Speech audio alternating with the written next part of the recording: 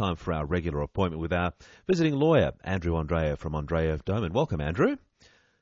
Hi, howdy. Hello, McFly, you home? You with us? I'm here. Testing 1, 2. Now, we don't normally give you a theme song, but today we will, because we're talking about the...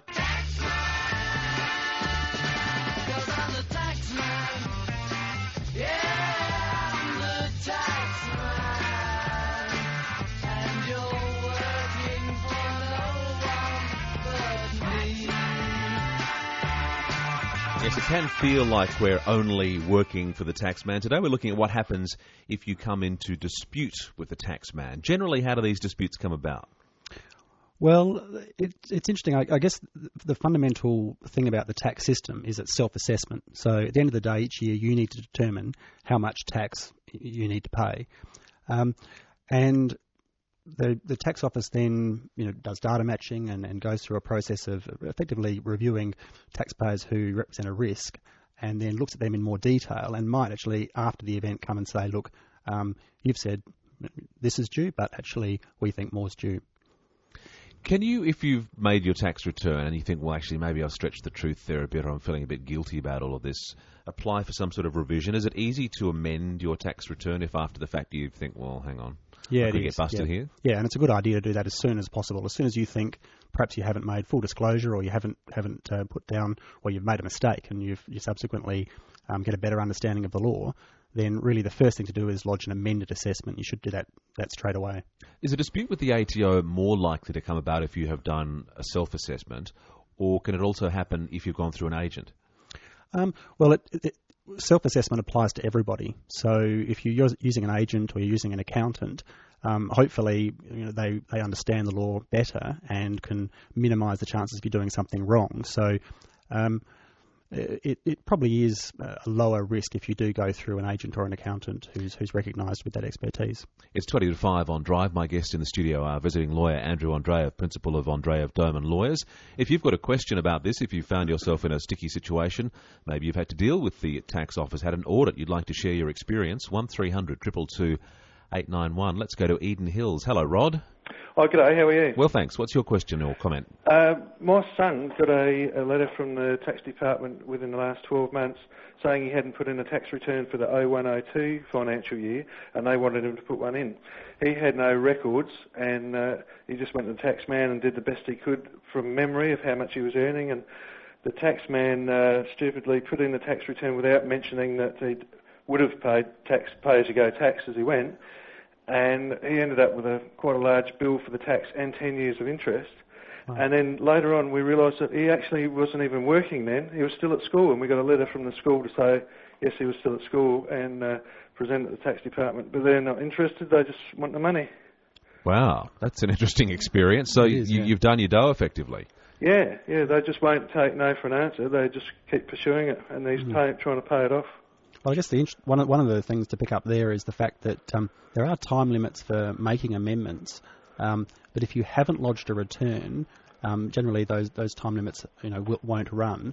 So that really does give the tax office the ability to go back to those prior years, and then the onus is on you to have kept the records. I know that might sound unfair, but the way the legislation is structured, it's really up to you to keep the records, to be able to clearly demonstrate, what your income is and what tax might have been withheld. So, another lesson to take away from the caller's comments is that first of all, you do need to get those returns lodged, and secondly, you do need to retain those records so that you've got a very firm basis and you really know what your position is. Yeah, I understand what you're saying, but the two critical factors here is that he didn't actually work in that financial year at all. So he didn't have any records, he didn't pay any tax, he didn't earn any income. Yep. And also, what about, I thought you're only supposed to have to keep your tax records for 7 years. Yeah, I guess this also raises the point, Rod, of what you can do, Andrew, if you have a dispute with the ATO that you don't think has been satisfactorily resolved. This is, I guess, where the Ombudsman can come in. Yep, that's certainly one of the avenues. The first avenue, which is really a formal avenue, is to object to the assessment. So the tax office can make an assessment, and they can really make that on whatever basis they deem fit. And then if you consider that's unreasonable, the first step is to object to that. And then there's certainly time limits that apply to those objections, so you need to get those within time. And the time limit can be as little as 2 months or 60 days, so that's something you need to get straight onto. And then that goes through a process of internal review. So the person who's maybe come across your issue within the tax office and made the determination, somebody else will then review that internally. So that's the first process. And then if your objection gets rejected, and just sort of as an off comment there, that there's actually 33,000 odd objections lodged each year. So wow. it's a big number, yeah. 17 to 5 now on Drive. If you've got a question for Andrew, 1300 222 891. Let's head to Trott Park now. Hello, Robert. Oh, not too bad, thank you. What's your question? It's about the GST. Just a few months ago, they transferred $213 from my pay-as-you-go tax to make up a shortfall in the GST payment. Now, I've been disputing this with letters, and I can't seem to get anywhere. They're saying they're right and that I'm wrong, but I know with all the documentation that I've done, I'm in the right. And I asked them why they transferred this money from the pay-as-you-go tax to the GST, and they said to me, we're really not supposed to tell you that. So you have a small business of some sort, do you, Robert? Yes, a hairdressing business, yes. Right. Yeah, well, the tax office runs what's often referred to as a running balance, which is really a running balance of all your tax obligations, or certainly a good number of them.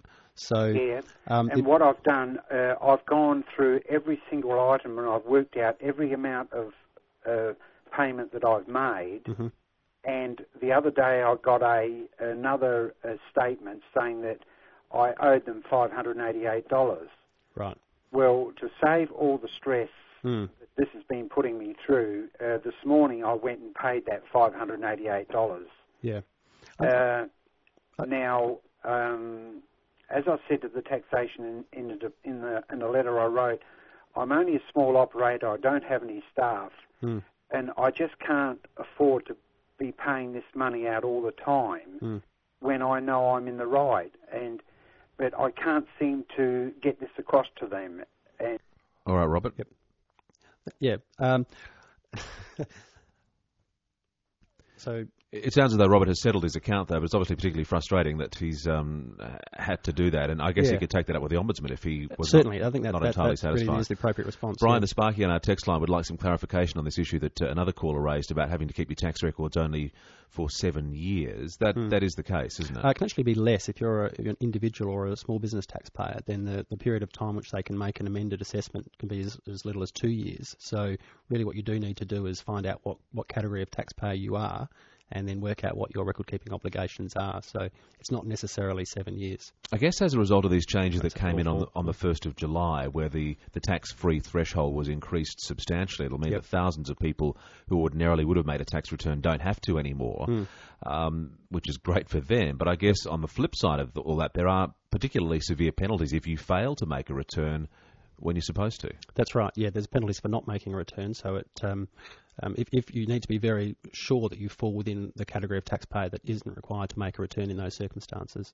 What's your general advice if the ATO comes knocking on the door? I mean, because you don't necessarily go straight to audit phase, do you? There's sort of like a primary stage of investigation. That's right. There's usually sort of a risk review, which is they'll request more information from you and try to determine whether you've met those obligations. And my advice is always to be cooperative. So put the information together, cooperate with the process. And it's not necessarily adversarial, and often most of the time it's quite a sort of a streamlined process. So the other thing that you should do is if there's any doubt about any sort of technical issues, you should get advice. So speak to your accountant, and if necessary, also speak to a tax lawyer. Andrew, thanks again for coming in. Have a great Christmas. We appreciate your advice this year. Pleasure. Thanks. Andrew Andreev, the principal of Andreev Doman.